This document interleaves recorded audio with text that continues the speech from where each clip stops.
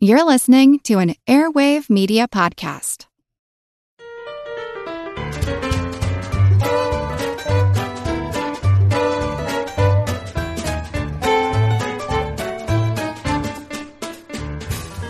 Hello, happy house of hunks, honeys, and heffalumps, honing handiness. Welcome to Good Job Brain, your weekly quiz show and offbeat trivia podcast.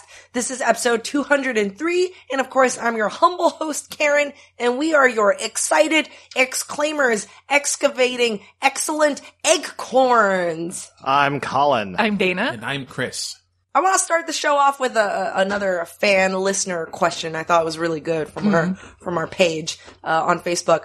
Rachel Lazarin asked us, what fictional universe would you want to be thrown into? And would you be heroes or villains in that universe? While you guys think about it, I'll share what I said.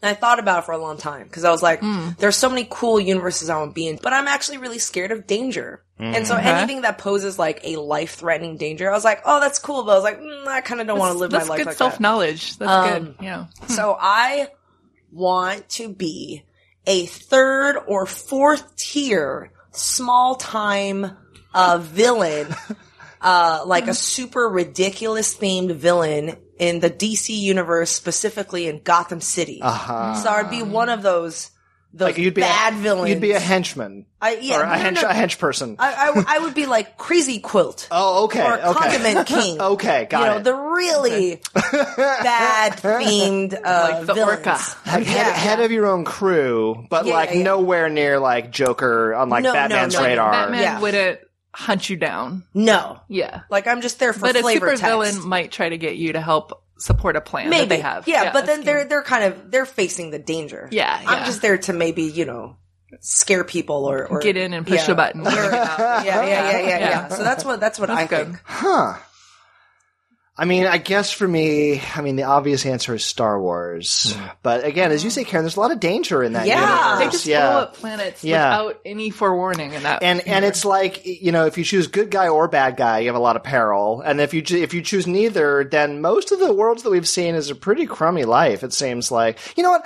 I'm going to say I would go into the Smurfs fictional universe. Whoa. Would you be a Smurf? I would be a bad guy, and I would work with Gargamel, because frankly, I want to find out if they do taste good. You look like his nephew a little bit. Yeah. Apprentice. Yeah. And he hang out with his cat. I mean, he's a little abusive. With so Azrael the cat. Azrael the cat. Yeah. And, at the end of the day, no one's ever really in any mortal danger. That's true. Yeah. That's a good answer.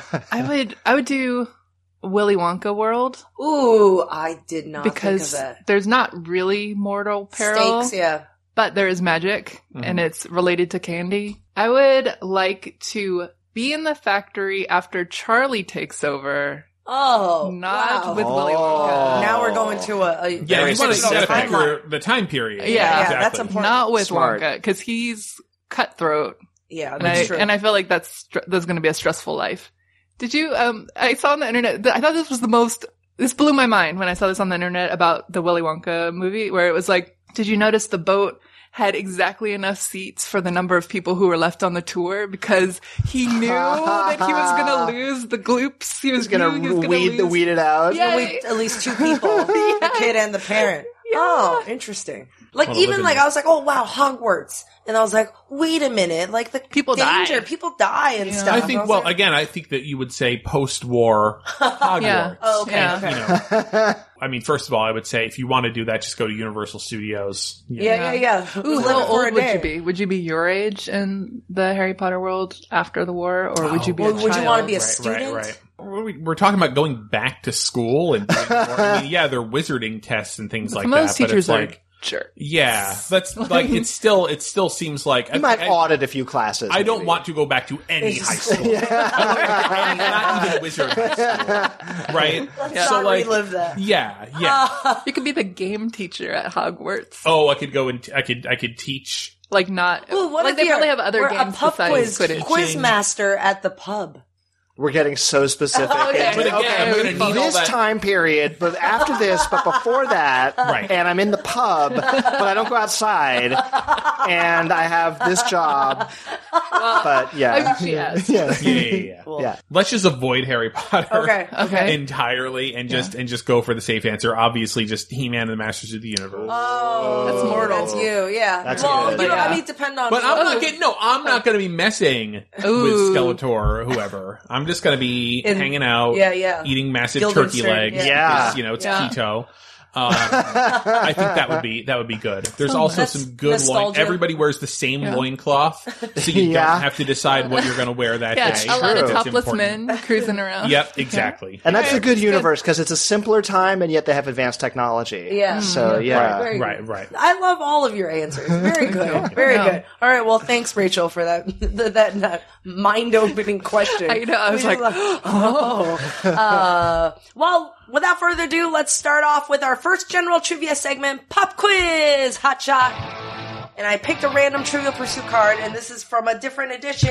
I'm excited. It is Trivial Pursuit Music Singles. Oh, okay. Not like single songs. Okay, yeah. Like, I think they're just like one-offs. Anyways. All right. Buzzers But all at the music ready. related. Yes. Okay. Buzzers at the ready. Blue Wedge. What band is the folk rock duo created by Amy Ray and Emily Saliers? Saliers. Colin. That is the Indigo Girls. Correct. yeah. Indigo Girls. They sang a song about Galileo. Pink Wedge. Which Shakira song won Record and Song of the Year at the 2006 Latin Grammy Awards? Oh, is it the Hips Don't Lie song? No. Oh, now I have another guess. Go for it. Dana. Whatever. No, it is La Tortura. What? So it is Latin Grammys. It is it's a Spanish language song. All right, well, Makes sense. there you go. Yellow Edge, what group fronted by Will I Am won 3 awards at the 2006 American Music Awards? Everybody! Black Eyed Eyed Peas. Can you name the 3 other people in Black Eyed Peas other than Will I Am? Fergie, Taboo, Apty App. Yeah. I No have seen. hesitation. I saw them in the late '90s, like before they My were goodness. cool. I was a Pre-Fergie? hipster. Oh yeah, Pre-Fergie. pre-Fergie. Yeah, they had a few singers. This go was through. this was on Pub Trivia Live. Like, can you name other than Fergie and Will I Am? Name one of the other 2. Yeah. All right, good job, Purple Wedge. What Puerto Rican-born rapper is considered to be the queen of reggaeton? Oh, Puerto Rican-born rapper, queen of reggaeton. Man, you know what? This sounds like a familiar question, doesn't it? Anyone else? no, I'm just stalling. I don't know. I Pretending like don't have an answer. What? It is Ivy Queen. Oh. I don't know. I don't know either. All right. All right. Well, now it's in the punch bowl. Okay. Green Wedge, what former frontman for the Cars helped produce albums for Weezer, Hole, and Bad Religion? I didn't know that. Dana buzzing first. I think we both had Yeah. Rick Ocasek. Yep. Rick Ocasek, correct. Yeah. Last question, Orange Wedge. What 2002 John Mayer hit about an afternoon tryst won him a Grammy for Best Male Pop Vocal Performance? Dana. Your Body is a Wonderland. Correct. About Oh, Jennifer is that where that Love came from? Hewitt. Is that She was in true? the video. She was in the video. Okay. But they Oh, did date okay. around then, so maybe. Your body is like a theme park. Yeah, it's weird, huh? Yeah. It makes you want to throw up. You eat too much popcorn. Ride spinny rides. The zipper. After a short time, you want to leave. Your body is a traveling carnival. Your body is a tilt-a-whirl. Your body is a sack of clowns. After we were done, I couldn't find my car. So where is it? Beep, beep, beep, beep. It's so dark. Your body is a rigged ring toss game. Oh my god. Your body is a fried Oreo. Your body is a what I've seen once was was at the Salt Lake City. It was the Utah State Fair. I was there, for a race, but just happened to be State Fair season.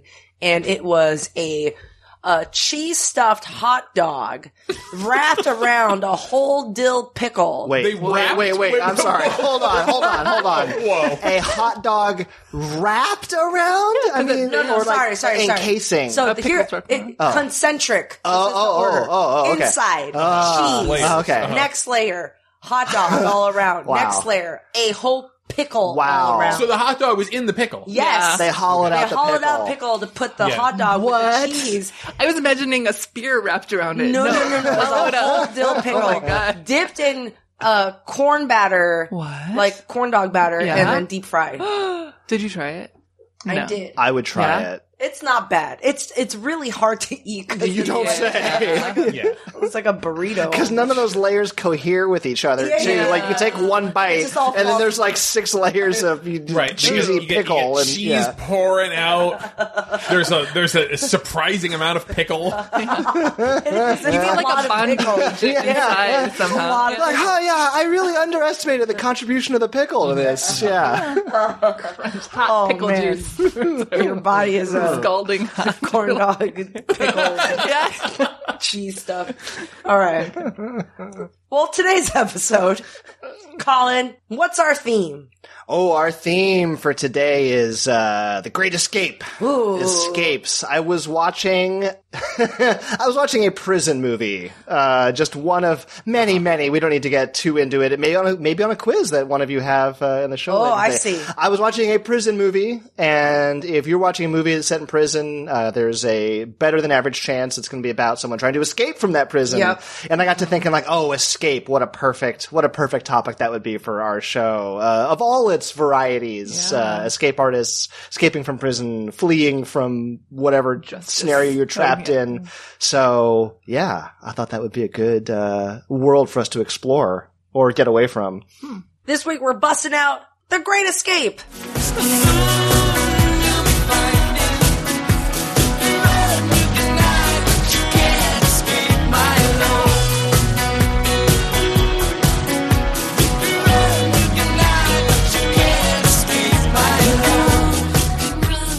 As soon as you hear the word escape, you're going to think Harry Houdini. You can't have an escape show without talking at least a little bit about it. You're like a The big Escape Harry Master. Houdini fan. I was, this has been exaggerated, I think, over the years, but okay. I mean, we have talked about, I think, on this show. Yes. I think we even tweeted out a photograph, maybe at some Yes. point, Yes. of me in 7th grade dressed up as Harry Houdini for the Wax Museum, which is the ridiculous thing that they did in 7th grade, where they made us all dress up like historical figures and do research on them, but then literally stand there stock still as parents and siblings would come walking through the gym, witnessing you having to just stand there. Yeah, it didn't make any sense. They didn't want to do any more plays. No, yeah, apparently not. But yeah, I was Harry Houdini, and so I did a lot of reading about Harry Houdini. Fascinating guy. I talked about him Houdini. extensively on the show on Good Job Brain before, in his capacity as a myth buster. He was a devoted skeptic. Anti-occult, yeah. Indeed, in an era in which a lot of people were like, "Oh yeah, psychics and seances are totally real and stuff," and he really wanted to, bust that up. His day job, as it were, he was a magician. He was a magician, but he focused on a lot of escape routines and things of that nature. Houdini was a big mythbuster when it came to like seances and things like that, but he was also totally okay with letting people believe, that That's true. that he himself was always totally on the up and up with his escape routines, right? So I want to just talk about like 3 of Houdini's escape routines, things that he would do in public. What he would do is, so this is, by the way, this is all kind of like turn of the century, 1900s, 1910s, 20s, 30s. He died in the 30s. So he'd come into town and it would be Do a Harry tour. Houdini is going to be performing at such and such a theater tomorrow night. But before he would do that, he would do some kind of display in public, as a way of getting attention, as a way of advertising. And so that's when he would do some of these escapes and, people would crowd around and they'd say, sometimes he'd have like 50,000 people watching him do this stuff. One of the things that he would do was the milk can escape, where they would take a milk can, which is a sort of like a jug about half the height of a human being, maybe a little bit taller than that. A man could fit in one of these things, and he'd duck down inside of it, but first they'd fill it with water. So they'd fill it up with water. In the canister. Yeah, in the canister. And he'd get into a canister full of water, and then they'd put the lid on it. By the time they're putting the lid on this thing, it's, as far as you can tell, full of water, and he's submerged inside this thing. Okay. And put the lid on, and they use padlocks to padlock the lid on this thing, and then they chuck it in the lake. And then prior to this, they'd have people come up and inspect it. Right. Oh, yeah. So it's no tricks. Yeah. False you panels. could look at it. Yeah, exactly. Yeah. And then, reassure yourself that there was nothing, no trickery with this milk can. Houdini would get inside. They lock it up. Remember, again, it's full of water, so he's already holding his breath. Then they'd put it in the lake. And then Houdini would come to the surface and he'd get out of this milk can. Yes. The way that this worked was that the milk can, the sort of the neck of the can, it looked like it was riveted on, but it wasn't. Imagine the neck of a human being being the neck of the canister, right? It's loose in there, basically, but if you try to grab it and pull it up, just pull the collar, basically, of this milk can out, you can't do it. They'd grease it up, and you wouldn't be able to get enough purchase on it to get it out by pulling up on it. But Houdini, when he was inside the can, could just push up on it. Once the cap was bolted on, just push up on the top of from the bottom of the cap, and then it would just slide right out. With all the bolts and everything. With all the bolts and everything on it. Right. Now, was he holding his breath? Yeah. Houdini could hold his breath for a long time. That was absolutely true. So, but by the time that they submerged him in water, he was holding his breath. And it would take like a minute or two for them to even put him in the lake in the first place. He had to hold his breath for a long time. Then after holding his breath for a long time, had to just push up on the thing. But once you had the leverage to just push up on it, the thing would just pop right off. Okay. Right? Okay. So that was a gimmick. Handcuffs. Houdini would escape from handcuffs. Yeah. Not just any handcuffs. He would say to the people in the town, come in tell the police to give me a pair of handcuffs and put them on me, and I will escape from them. First of all, if you gave him a crappy pair of handcuffs, he knew exactly. He studied handcuffs, right? Yeah. For years Model and years and and years. make. There's only so many handcuffs out there. Yeah. So he might know where to just slam the thing against the ground to get the spring to pop and to get the handcuffs to open. Okay. Right? Okay. He might know how to pick the lock using whatever lock picks concealed on his person, to pick the standard pair of handcuffs. Because there's only so many standard pairs of handcuffs. He had a belt with all the keys on it. Man! Asking for the police cuffs is actually pretty smart, because it actually narrows down to a more standardized And then set there of, was this gimmick, which is this is the best part. So if somebody brought him a totally bespoke pair of handcuffs, where he doesn't have a key to these handcuffs on him, they're super big, so they're not cheap and he can't just pop them, he would say, well, I have to examine the key. I must examine the key to these handcuffs. So at this point, he would take the key for examination, looking at it, and his assistant would go into the back where he had a buttload of other keys in all shapes and sizes. And they'd find the one that looks the closest to the key, take that, get it to Houdini. Houdini would say, okay, I've inspected the key. Hand the person back the fake key while Houdini still has the real key. Wow. That's and then good. just unlock it that way. So that's a magic trick. That's Misdirection That's part and escape artistry actually doing it, but also part that is just straight up a magic trick. Yeah, man. But the thing that Houdini is absolutely most known for is his ability to escape a straitjacket. I may have mentioned this before on the show. I mean, it's really interesting. But this is the thing that he would do and draw crowds. Straitjacket is something that they would use to restrain prisoners. And basically just imagine a jacket that goes on backwards and the sleeves are super long and your arms don't come out of them and the sleeves are closed up. It's like you're giving yourself a hug. Yeah, they take those sleeves and forcibly wrap your arms around you with those sleeves and tie them off in the back so you're giving yourself a hug. Houdini basically came up with the method. I mean, there's just a sort of standard method for escaping these.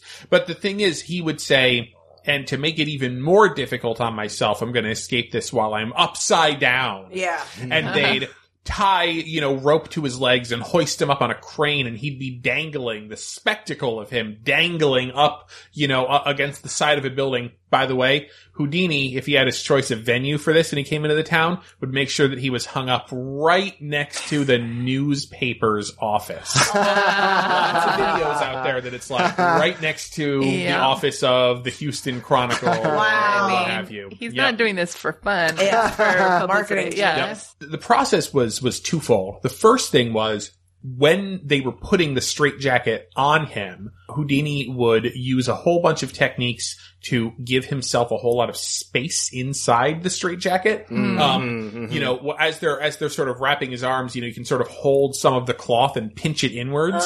And then when you let go, now you have a lot more slack.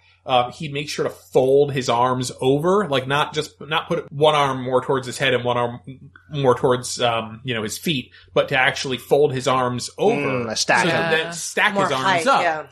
yeah. And so then when he moves his arms, he has more slack. So you want to basically make it so when they're putting also take a huge breath. Expand your body, make it as big, your chest as big as you possibly can to give yourself more space and slack to work with. Then, once the jacket is on, he would take his stronger arm, his right arm. Basically, you just need to get one arm up over your head, because then you can untangle the sleeves and get your sleeve in front of you. And so once you do that, then it's just a matter of getting all the belts undone. So you want to give yourself as much slack as possible so that you can get one arm up over your head. Hanging upside down turns out that it's easier? Actually a lot easier. You have gravity. You have gravity pulling down your whole body. So to get your arm over your head, all your bones are sort of being pulled down. So it's way easier when you're suspended upside down to get your hand over your head in the straitjacket. And when it also probably Now, masks all the wriggling and, clutching and he's and thrashing around and he's dangling and he's going left and right and it looks amazing and there's a little bit of trickery in terms of giving yourself as much slack as possible and the methods by which you might do that. But a lot of it was just, practicing this series of moves and being able to get out of it. Yeah. Really and just the mental focus too of just to stay calm and not panic. Well, that was, so I was watching a documentary on this and my favorite people, Penn and Teller, popped up and they had Penn Jillette explaining and he was just like, a straitjacket is meant to restrain somebody that is not in a good state of mind. And so if you have to have a straitjacket put on you, you are probably not going to be methodical enough to be able to execute a series of precise moves in the order to get yourself right. You're just like thrashing and you're like, it's not Hannibal Lecter. It's not. Well, Hannibal Lecter. He probably could. Yeah, exactly. No, I'm saying you're not dealing with him. You're not going to be Hannibal Lecter. Right. Oh, can I revise my fictional world? You want to go? That's true. Yeah, I want to be Silence of the Lambs, but I want to be him. Oh, you want to be him? Okay. Yeah, right. Yeah.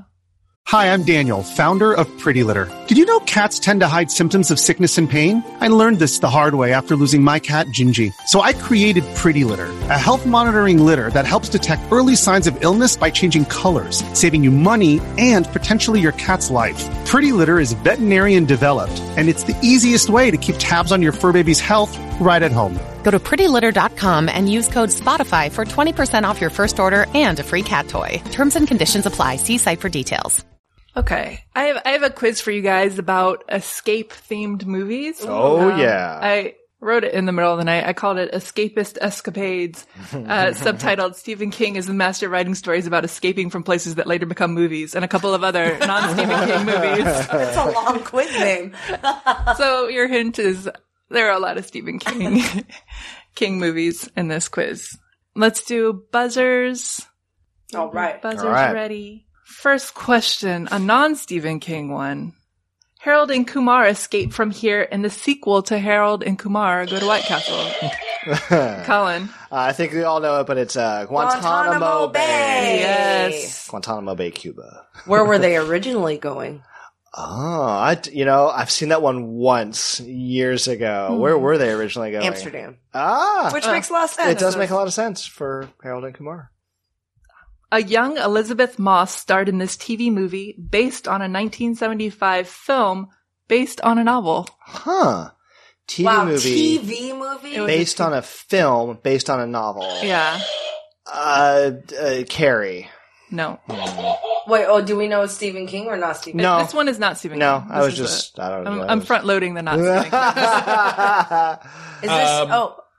King. Is this sci-fi? Fantasy?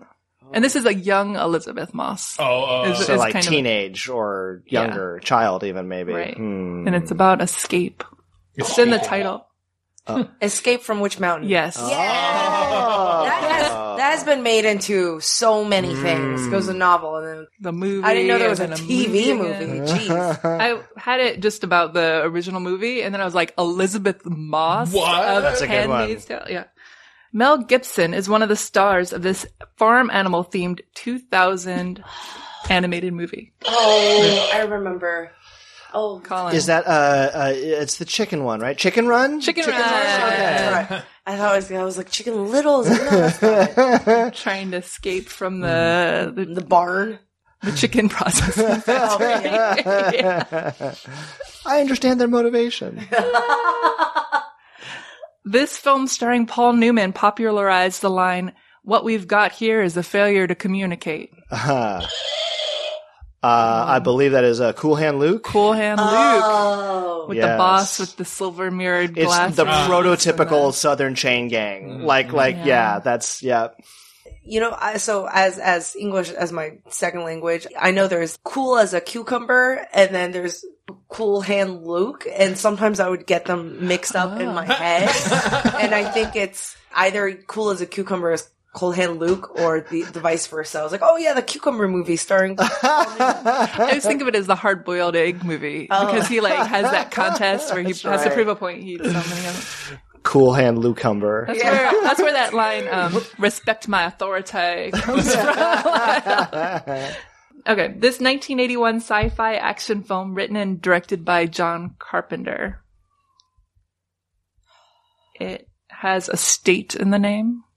Oh, it's about escapes. Yes. Oh, that is Escape from New York. Escape from New York. That's right. Set in futuristic 1997. Yeah. When the president crashes into Manhattan, now a giant maximum security prison, a convicted bank robber is sent to rescue him. And then later he goes to the other coast of the country. Yeah, Escape from LA. One more non-Stephen King question, and then the Stephen King floodgates will open. Escape from Tomorrow is a horror film shot on location at this unique spot. Karen. There are two spots, actually. It was shot in Orlando, Florida, and in Anaheim, California, because it was shot in the Tomorrowland of Disney World, or Magic Kingdom, and Disneyland. That's right. It was a guerrilla movie shoot. Because Disney doesn't usually let people do that, and so I guess they didn't even ask if they could do it. That's the idea. I mean, that's part of like the big marketing hype is just the dude was so scared of Disney. I mean, he did something, not so cool, but then he was like editing the movie in another country just in case. He did it in South Korea. Yeah. The actors had their scripts on their cell phones, and they were using like handheld family style video cameras to shoot it, so nobody would notice that they were making a movie. Have you guys there. all seen it? I haven't seen I'm it. too I watched scared. the trailer. I'm a little bit okay. scared. All right. Now we're entering the Stephen King. The elevator opens and blood gushes out. In this 1987 film, Arnold Schwarzenegger's character must survive a public execution gauntlet staged as a game show. I don't know. What? That's the Running Running Man. Man. The Running Man. Actually, Dana, I believe that was written by Richard Bachman. Richard Bachman. That was loosely based on a novel by Stephen King, written Richard Bachman. Yeah. He still exists as Stephen King. Yes, but yes, he is. you are He has correct. fully Wait, fessed up. what's his legal name? Well, he's Stephen King. That was just one That's of his his. name. That was. Oh, okay, so His pen Richard, name. so Yeah. Richard Bachman is a fake name. That's right. Stephen That's King is right. not the fake Yeah. name. Yeah. Oh. James Caan is held prisoner by Kathy Bates, the original stand in this film based on a Stephen King novel. Karen. Misery. This 1994 film based on a Stephen King novella was nominated for 7 Academy Awards. 94. Oh.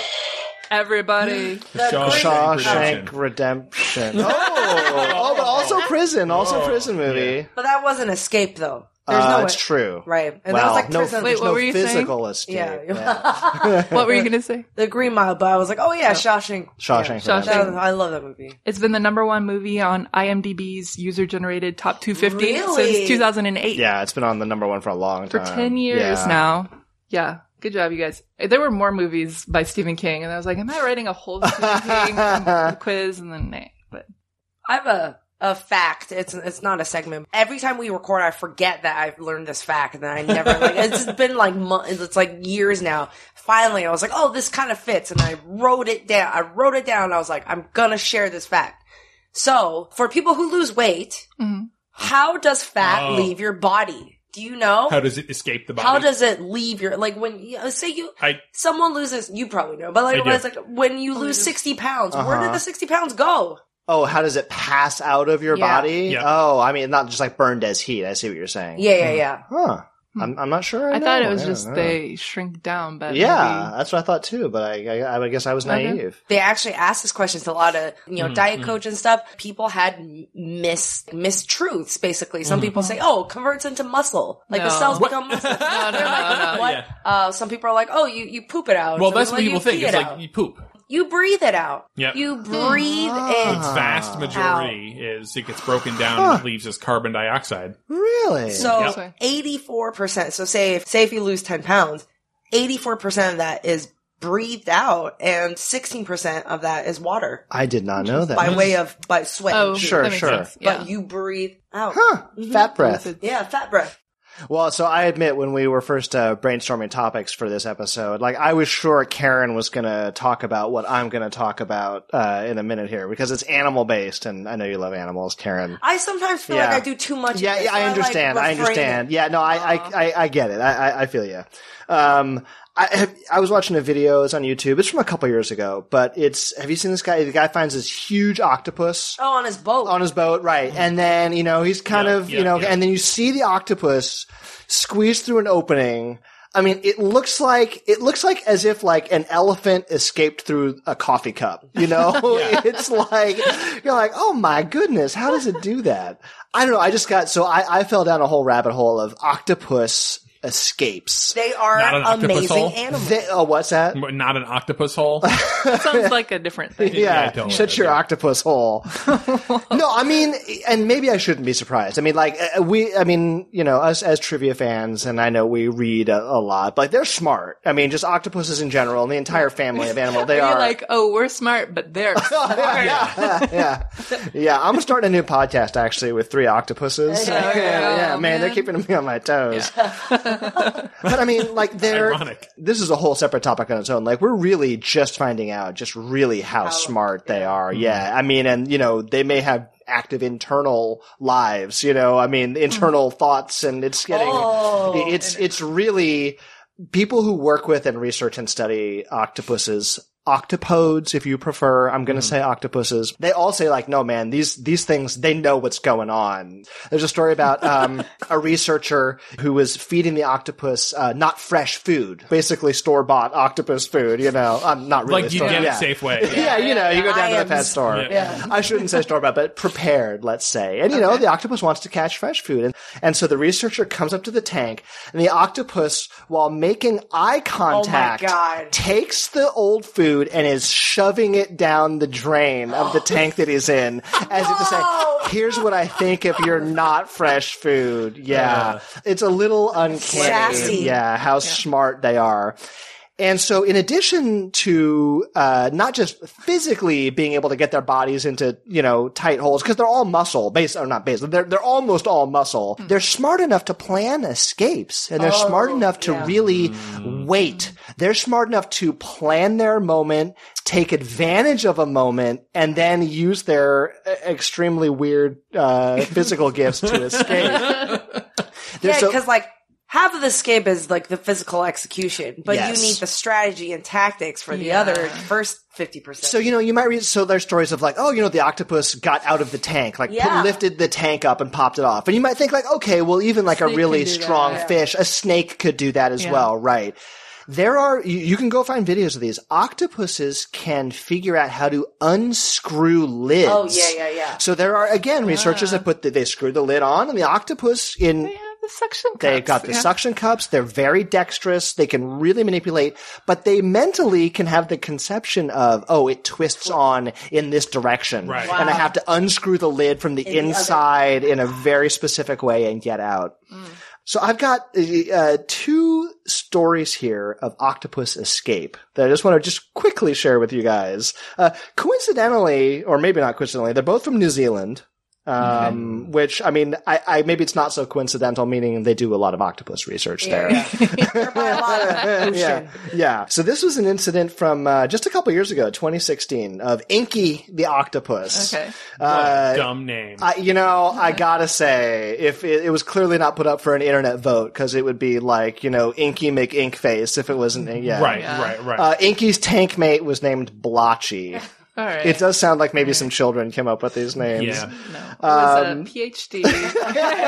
Marine biologist. Yeah. It's short for Inkfirth, actually. Yeah. Inkington. This was at the National Aquarium. The story of Inky's escape is almost like told in a forensic, like they had to reconstruct what happened because he made it. He's gone. Like Inky's left, man. He was caught in the wild, so they don't know exactly how old he is. He wasn't born in the lab. So he'd already had some, street smarts. Yeah, exactly. Some water smarts. Basically, his researchers came into the lab one day, found he was missing from the tank. Looking around, can't find him. There's a wet streak across the floor, suction cup marks on the floor. Okay. 8 feet away in the lab, okay? So there's a wet streak 8 feet away to a tiny little drain pipe. All right, now the opening to the drain pipe is just about, 4 inches across, 5 inches across. And that drain pipe leads out to the ocean. Whoa. And what Inky did is Inky knew this drain pipe. Exactly. Would they take their chances when it Smell goes to the trash? Yeah. They came back, so they came in one morning, they found there was a tiny, tiny little crack in the top of the tank. Inky had pushed out, worked his way down the side of the tank, crawled across the floor, and again, I want to emphasize waiting until there's nobody in the lab. They're aware of they're smart enough not going to get caught. Inched his way across the hole, squeezed his way into the drain hole, and then out to the ocean at large. Yeah, and they had to kind of come in and piece together. What I was hoping for was that he left the squishy trail to the drain pipe, but that was a red herring. Yeah, that he dried his tentacles. When the two of them were looking in the drain pipe, that's when he came out and walked out the front door. By taking their car keys. And their badge, their ID badge. Right. I think Inky stole my car. I love the image of him getting in the car, and all at once, one tentacle's adjusting the rearview mirror, one tentacle is getting the seat adjusted, the other one's Finding popping. Dory. Yeah, so just gone. And it made the news, of course, in New Zealand, and then ultimately got picked up by the wire services around the world. The They Octa have a News. video camera. That would have been amazing to watch. Security cam. Yeah. Oh, I mean, He would have disabled it. Yeah, exactly. You're right. They're like, wait, this is on loop. would have squirted some ink at That's all name. It's a fake tape. It's a reconstructed lab. like loops in a weird way. So speaking of tape, I found... Doesn't say Bellagio. Exactly. This is from 8 months ago. Yeah. There is a story. There was another octopus who the researchers kept coming in the morning, and the lights over the tank would be shorted out and worked out. And basically they did a little video busting of the thing, and what found out is that the octopus would come up and intentionally squirt water up at the lights just to didn't like him or whatever. He's like, I'm gonna take care of these lights and put them out. They have a lot of agency. They have a lot of agency. Kind of freaks me out a little. He's fighting the lights.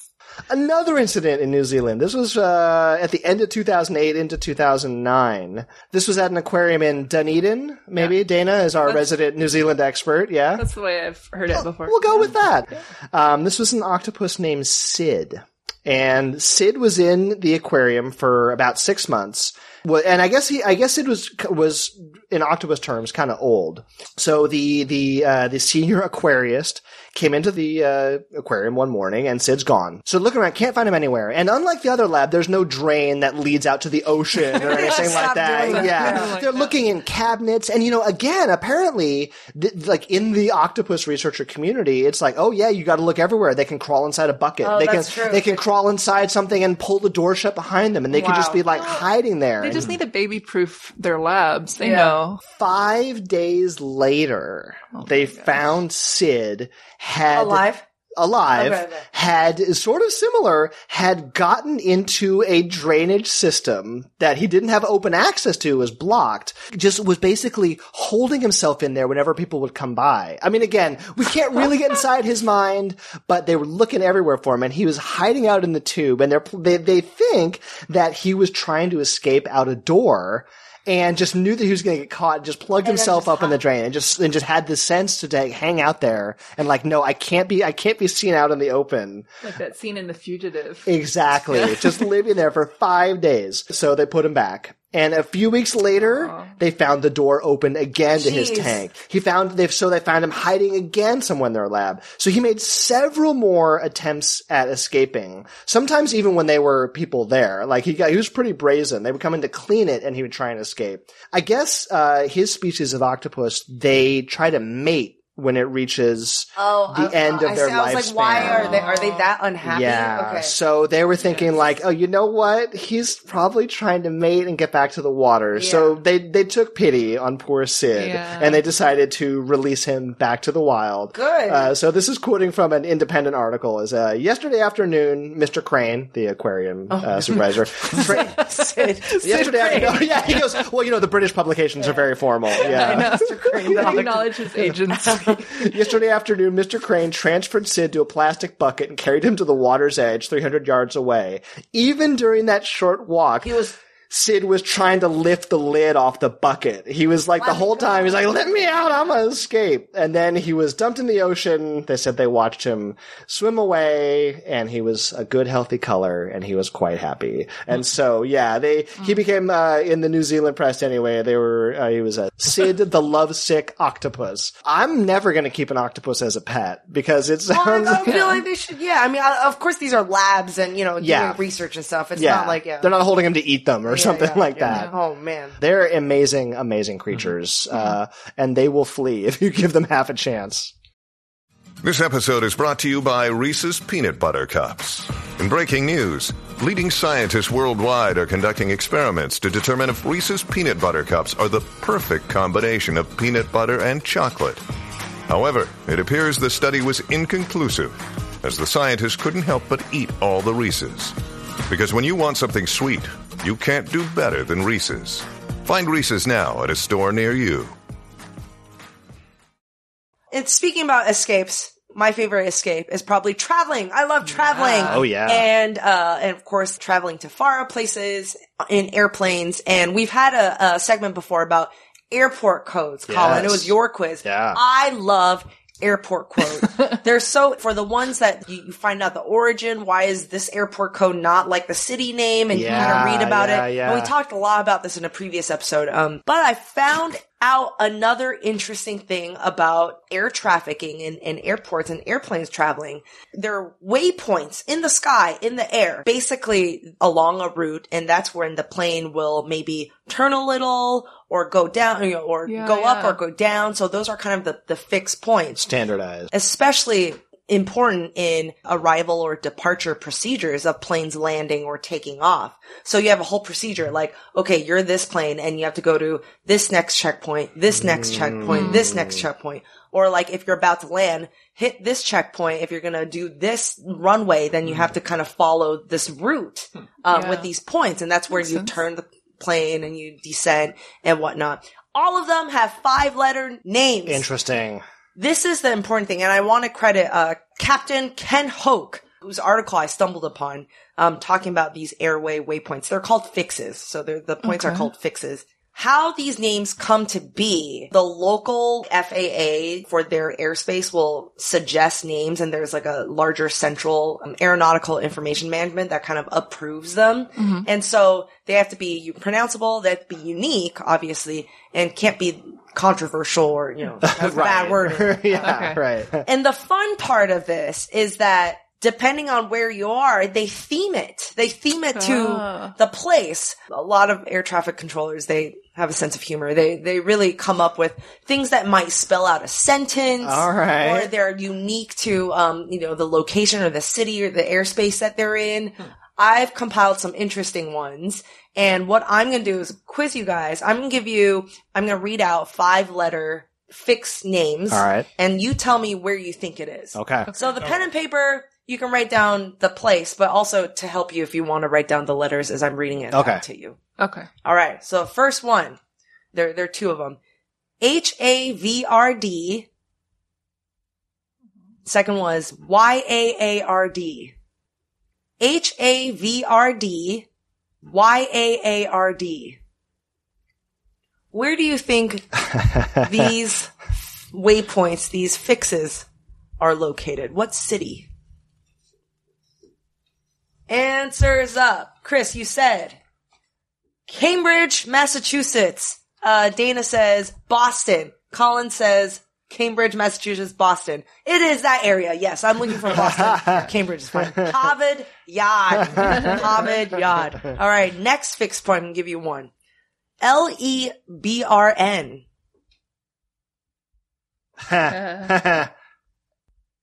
LEBRN.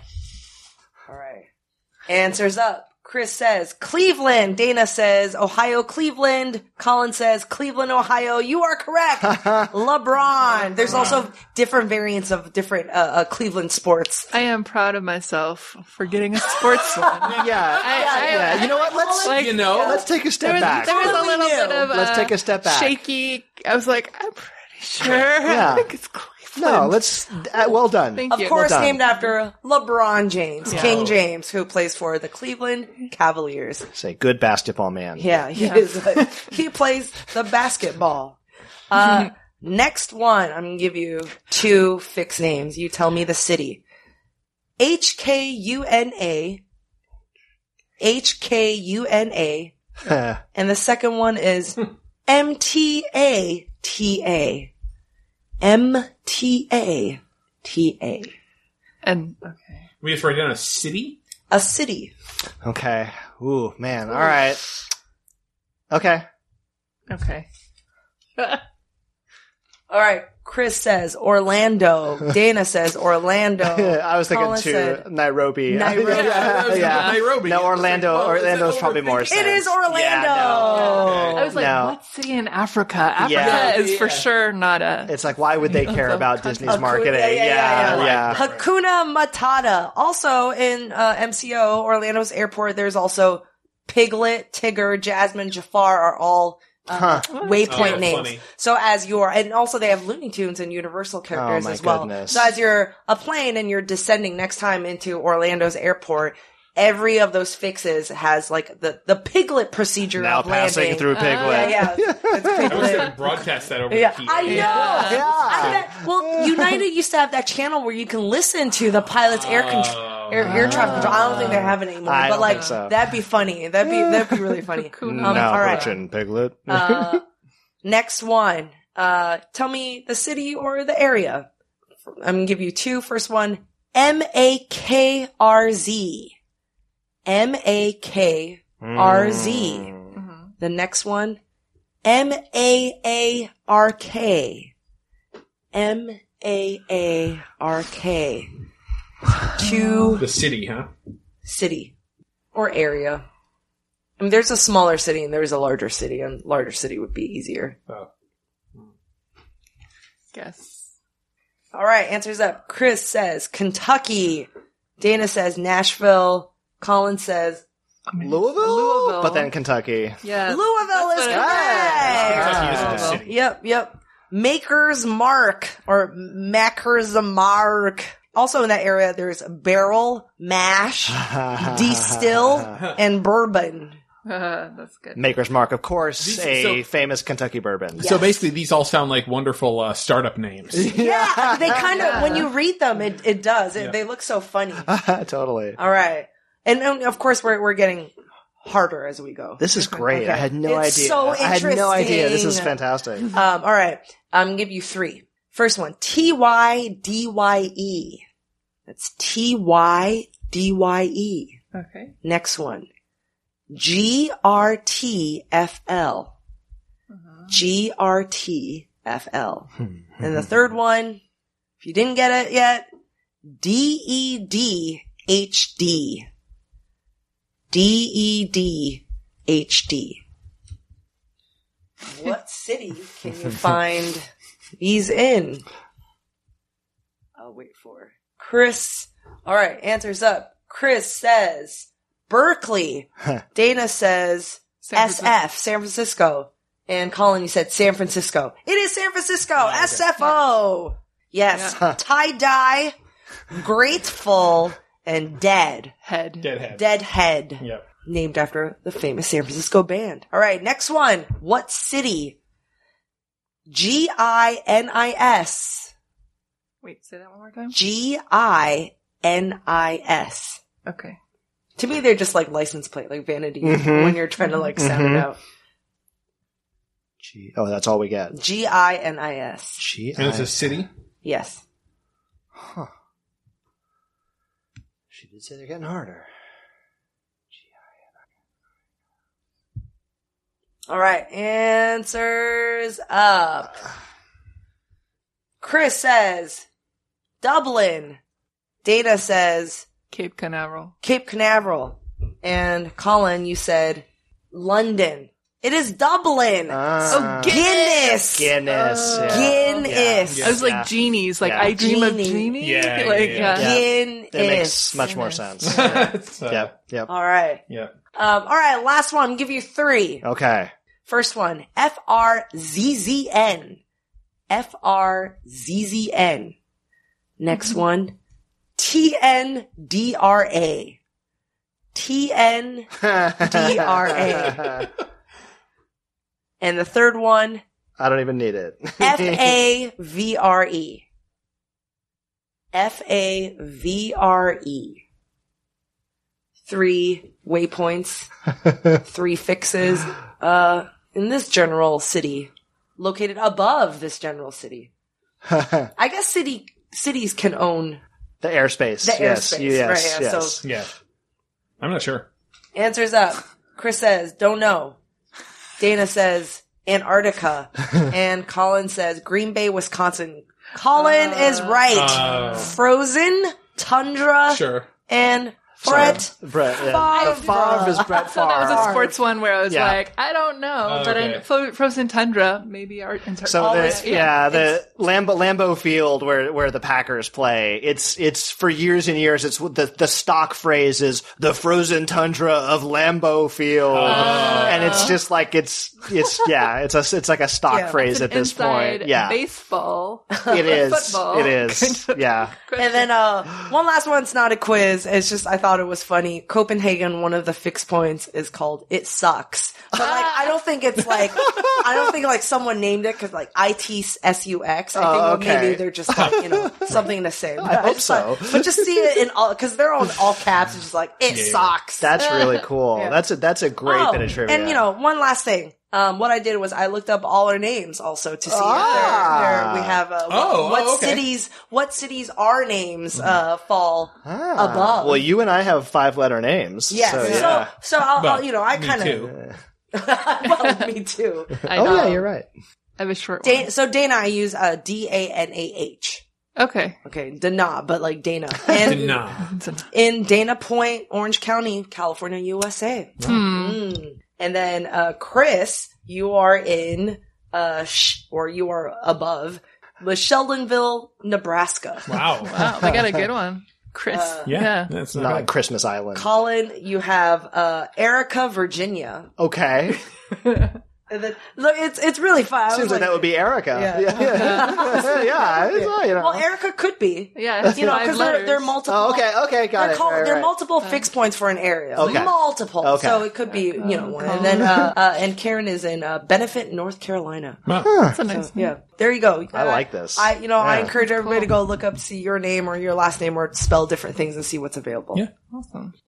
When you need mealtime inspiration, it's worth shopping Kroger, where you'll find over 30,000 mouth-watering choices that excite your inner foodie. And no matter what tasty choice you make, you'll enjoy our everyday low prices, plus extra ways to save, like digital coupons worth over $600 each week. You can also save up to $1 off per gallon at the pump with fuel points. More savings and more inspiring flavors make shopping Kroger worth it every time. Kroger, fresh for everyone. Fuel restrictions apply. And we got one last escape segment. I don't know what you're going to do, but. Well, immediately what jumped to my head was, okay, so, I mean, Karen, you and I, there's a dividing line in the Good Job Brain. There is a dividing line. There's people who do not play escape rooms, and there's people who play a lot of escape rooms. Like a lot. Like a whole lot. Like So, all of Karen, them. You and I love to play escape rooms. We have our own hardcore team. I had no idea that escape rooms would become this popular. I mean, of course, there's many, many, many different kinds of escape rooms, but they generally all boil down to you and a team are put into a room, and you have to solve puzzles with the things in that room in order to, in general, you solve some final puzzle that will give you a key that lets you escape the room. Once you get outside of the room, Literally let you open the door. I mean, no matter where you go, there's probably an escape room in that city, even if it's a small city in the United States. There's probably one or more or 20 different escape rooms that you can go and do anywhere. Virtually all the knowledge I have about escape rooms has come from you guys. Yeah. I've done it a couple times, Oh, but with I'm your not family, yeah. hardcore like you guys. Right. But Colin, you have just been like, No. not my thing. It's one of those things where I almost would like it too much. Like, I think I would get frustrated by it. I mean, Karen and you and I talked about that before, yeah. but maybe, you know what, now that I'm a dad, my Maybe you're tastes gonna are changing. Yeah, I've exactly. never seen you frustrated by anything, so that's why I'm like, really? So, and No, okay. I would have to imagine that there's a lot of Good Job Brain listeners out there who do escape rooms or might be thinking about doing escape rooms. Or I feel like it would be a nice idea to pass down to you guys some of the escape room tips Yeah. that we have learned or had to learn the hard way in our time doing escape rooms. So here we go. Your Good Job Brain escape room tips segment. I'm going to break this down into a few categories. First category being before you even start the escape room. Number one, don't get drunk beforehand. A lot of people think, oh, well, yeah, let's do some pre-gaming. Let's have some drinks before we go in. festive Yeah. occasion. It's fun. Hanging out with friends. Yeah, you're not gonna have a good time. This is asking you to actually, do puzzles and test, your mental ability. Like, you don't want to Before a big dull cloud it. Yeah, cloud it And by usually, if not always, under a timer, too, Yeah. right? timer. Yeah, And that exactly. does, yeah. It's And- more like a sport. Like Yeah. you wouldn't drink a bunch before you play big basketball. game. They're really Baseball supposed to be, you have to be organized and methodical to do these, and you're not organized and methodical. So don't do that. It's probably not a good idea. Drink after. Whether you win or lose, you'll want to go and drink, so just do it then. Consider having a team. Consider getting, a bunch of friends together. I mean, the first time I ever did an escape room, it's like a few of us bought tickets for the room. Then they put us in with 6 strangers. And you need to be a functioning team to solve these things. Yeah. And you can't couldn't. do that when you're That's just the I would big, have- that I was would a have to be big with barrier. friends, Yeah, because then you get kind of harped on oh, I don't want to yell at these people. Or, Yeah. You don't want to I yell at, you have to, it has to be people you're okay with yelling at. I'm Yeah. fine with yelling at Karen. You know what I mean? Yeah. But I would, but You don't want to be the stranger, over-competitive jerk with somebody who's just there to have a good time. it's going to be best if you book the entire room for just you and your group and find a group. Make a Facebook group. Get all your friends involved. Figure out that kind of thing. Meet up beforehand, especially if you haven't done a whole lot of escape rooms. And if there are people who have done them, but there's people who haven't, get together an hour beforehand and talk and share and strategize and go down the list of, general good rules and tips and things like that, just so everybody's kind of on the same page as far as what's going to happen. You can't anticipate. The idea is you don't know what's in there. there, but like, you know, just talk about it beforehand. Also, schedule some time for afterwards, whether you go out drinking or not. Like, everybody's going to want to debrief. Everybody's going to want to talk about it. That's so just the fun part, yeah. Yeah. So schedule that time for afterwards. Do puzzles outside of escape rooms, you know, like learn how to do puzzles and things like that, because even if that exact puzzle is not in the exact room, being able to think in terms of puzzles. This is advice for becoming a championship level escape room team. Right.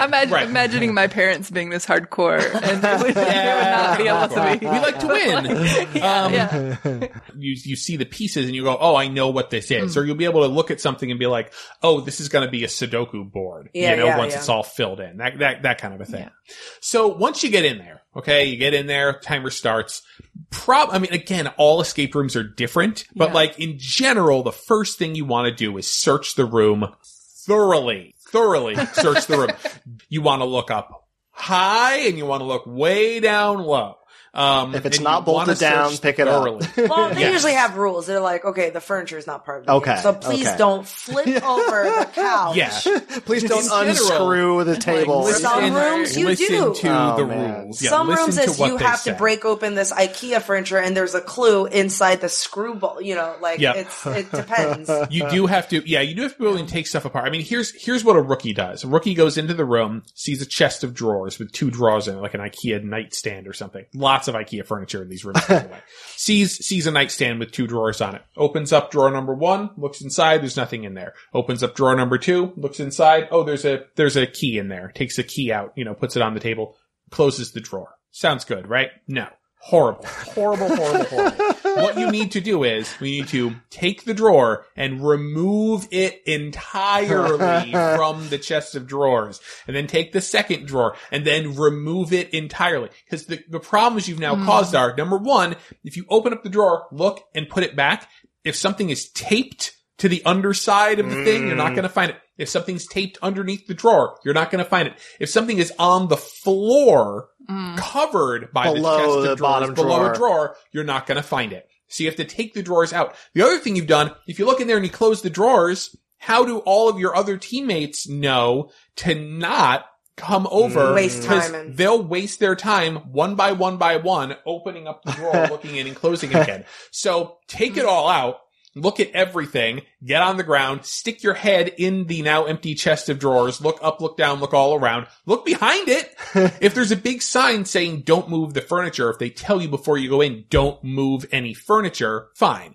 But if they don't tell you that, take the thing and pull it away from the wall. There might be something behind it. Look underneath. Look on the underside of all the drawers. And then, for the love of God, don't put it back together. Leave it all out. There's 2 kinds of errors, right? There's the 7 people all ignoring it, but there's also 7 people all finding the same thing, which is also a waste of time, too. My solution has always been yell really loudly everything that you're doing. Maybe that's not the best thing for everybody. Talk through everything that you are doing, everything you find. If you find something, if you find a combination lock on a safe in something, be like, everybody, I found this safe with a combination lock on it and I'm putting it here in the table and the combination lock is 4 digits, talk it out, because there's so many times when somebody will find something and then not say anything. And then like half an hour later, somebody's like, did anybody figure out where to put this combination? And somebody's like, oh yeah, there's a keypad and it's, it's like, what? You gotta tell us all. You really have to share all of the information with everybody and make sure that not only are you listening to everybody else, but you're also talking through everything in a way that nobody can say, oh, well, I didn't know that was going on. I hear that. Which is sort of, related to our general rule at Pub Quiz, too, which is talk it out. Don't just say it out loud. Make sure at least one other person on your team heard you say it. Yes. Yeah. Like, was I looking in your eyes? And did you see my mouth moving when that happened? I said that! Yeah. Oh, I didn't hear it. Be really neat and organized. One of the things that we kind of developed immediately was have a discard pile. Yeah. Like, if something is just a red herring, is not something that's a clue or just some piece of junk, like, put it all in one corner into one pile. Also, again, if they give you pens and clipboards, there might be stuff in the pens. You know what I mean? There might be stuff on the clipboards. There was one game we went into where they put name tags on all of us, and there was stuff in the name tags. You know, that kind of So thing. sneaky. Brute force is also something to think about. What I mean by brute force is if you have 3 digits of a combination lock, you can just try the other ones. If you have 2 digits of a 4-digit, of a 4-digit dial tumbler thing, it's only 100 numbers you have to go through. Right. You can do that in 2 minutes. Right. Like, just have somebody who's not solving the puzzle just try it. Yeah. To try to do it, because maybe you can open it up. And also just keep the big picture in mind. Like, always ask yourself, like, what is it that we're trying to do? Somebody should, at least one person should be looking at what's called the meta puzzle, because typically you go into the room, there's all kinds of stuff, and you're gonna find, like, solutions to 6 different little puzzles that you're going to enter into a grid, you know what I mean? And then you're going to put them into a grid, and that's going to give you one big, solution, and that's going to let you get into maybe the second room or something like that. Think big picture. Think about what you need. What is it we are trying to do? Right. And that's something that you will just figure out through experience.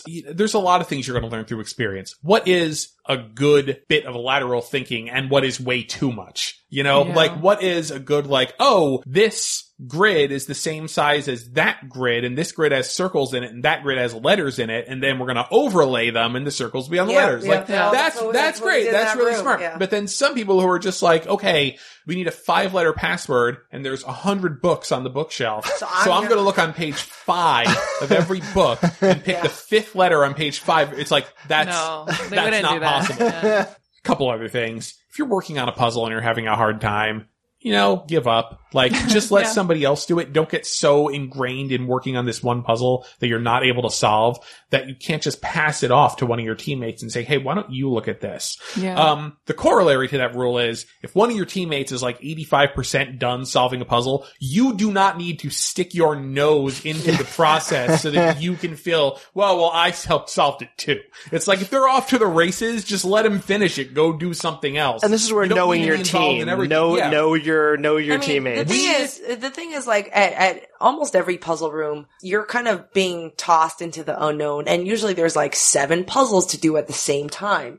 And it's not a linear, we do this one together and we do this one together. Teams break off. 2 people work on this. 2 people do that. 2 people do that. And it's like, it's all happening at once. And so there are times when, like, you don't know what the other team is doing, but it's fine. They're on it. Yeah. That's if you trust your team. Well, you have to. Yeah. And you have to trust your team. And you have to, and you have to really, you also really have to develop it. That's why you have to build your own team. That's why you must do this. Family members aren't always like the Might best. Not be good. Nope. Puzzle solvers. And honestly, I mean, here's the thing. Escape rooms are exploding in popularity. Not everyone who designs an escape room should. There are some puzzles that are like, okay, I could explain to you why this is a bad puzzle. Yeah. And it's not just the fact that I didn't get it. Like, there's some issues with this puzzle design. So sometimes you do want to do hints. If you all get together and you agree that you will ask for hints, during the process if you get stuck, the best tip about hints is just make sure you kind of do it earlier. If it's early in the game and you're stuck on something and you're really feeling frustrated about something, just ask for that hint a little bit earlier. Don't wait until 5 minutes, before time is up to ask for your first hint, because it's going to be too late at that point and you're going to be frustrated. Yeah. But yeah, so those are just some of the things that we've learned. Know how to use a tape recorder or a tape player. a cassette tape player. And that happened to you, Me and my friend James, we did a rando room. Like, we thought it was just going to be us 2 in a room. We're like, that's fine. Then we got paired these 15-year-olds, very sweet kids, very smart kids. But at the end, for the meta, you have to play a tape. You unlock a tape player, and then you had this tape you found earlier. They didn't know how to use it because they've never encountered a cassette tape before, and it was very cute. I'm sure and they're putting it on a different way, and we're like, no, it's okay. We'll put it in. They're like, we don't know what this is. We're like, it's okay. It can. I mean, so basically, escape rooms are designed so that you should not have you do not have to bring in any, like, esoteric outside knowledge. I hope that you also, we're really intense. If you didn't, we're super intense. We are super don't do them with us. Yeah. Like, it's not well, you were like, we don't like to ask for hints. It was like, you easily could have guessed that was going to be the... We're pretty intense. Yep. All right. Thank you guys for joining me. Thank you guys, listeners, for listening in. Hope you'll learn a lot of stuff about escape rooms, about octopodes or octopuses and octopies, escape movies, and also fix names. Make sure to look up where your fix name is in the air, in the sky. And you can find us on iTunes, Stitcher, Spotify, SoundCloud, and on our website, goodjobbrain.com. See you soon. Bye. Bye.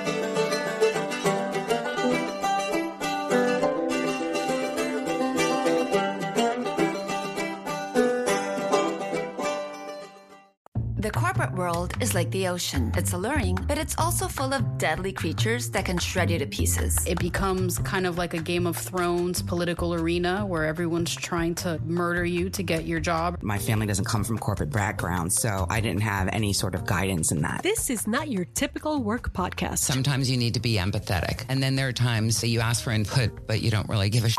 Listen to the Ambie Award-nominated podcast, Surfing Corporate. Stretch opportunity? What is this, yoga class? Get out of here.